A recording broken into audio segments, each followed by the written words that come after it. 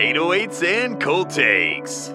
3 dudes and 3 shit opinions.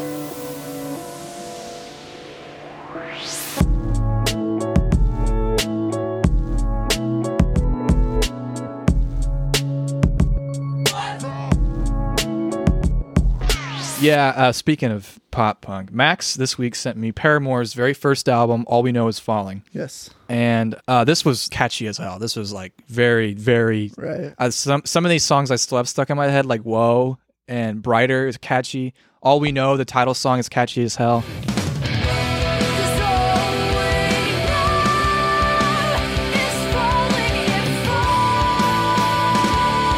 My favorite Paramore song. Oh, really? Yeah. This is the only Paramore album I've heard all the way through. I've heard of some of their hits. They're very genre altering. Yeah, they changed, right? They've changed over time. Between this and then from there it was like Misery Business type. And then from there it was like Still Into You. Got more. And then it went to like just progressively got more. Let's make a pop album. And to me personally, I loved all of it. I've loved every. I've heard that even their new stuff is like actually. Yeah, really I good. like all of it. But yeah, this to me is their best album. Yeah, in terms of pop punk, this is everything you'd want in a pop punk album. And what I was gonna say is the song "My Heart," the very last song on this album. The guy, I don't remember the guy's name, who does some of the vocals in the background, but he screams in the background of the song.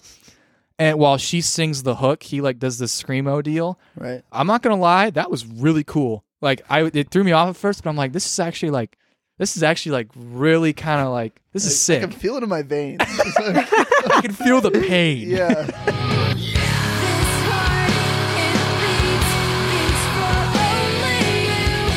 It's like the perfect emo love song. And that's pretty much what I got to say about this. This is catchy as hell. If I were to give it a number, I'd give it probably, I don't know if I want to give it a 9 yet. I've only heard it a few times.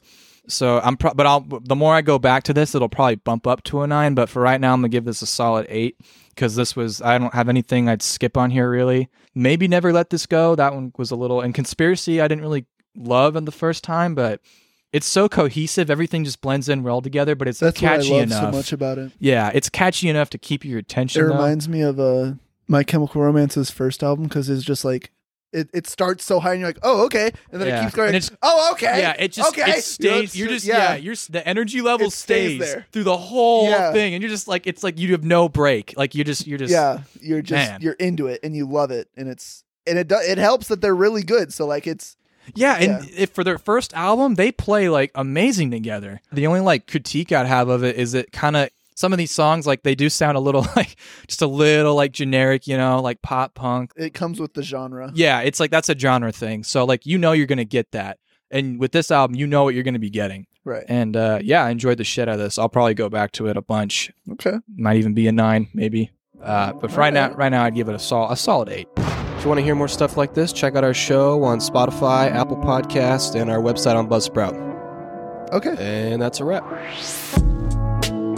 Thank you for listening to 808s and Cold Takes.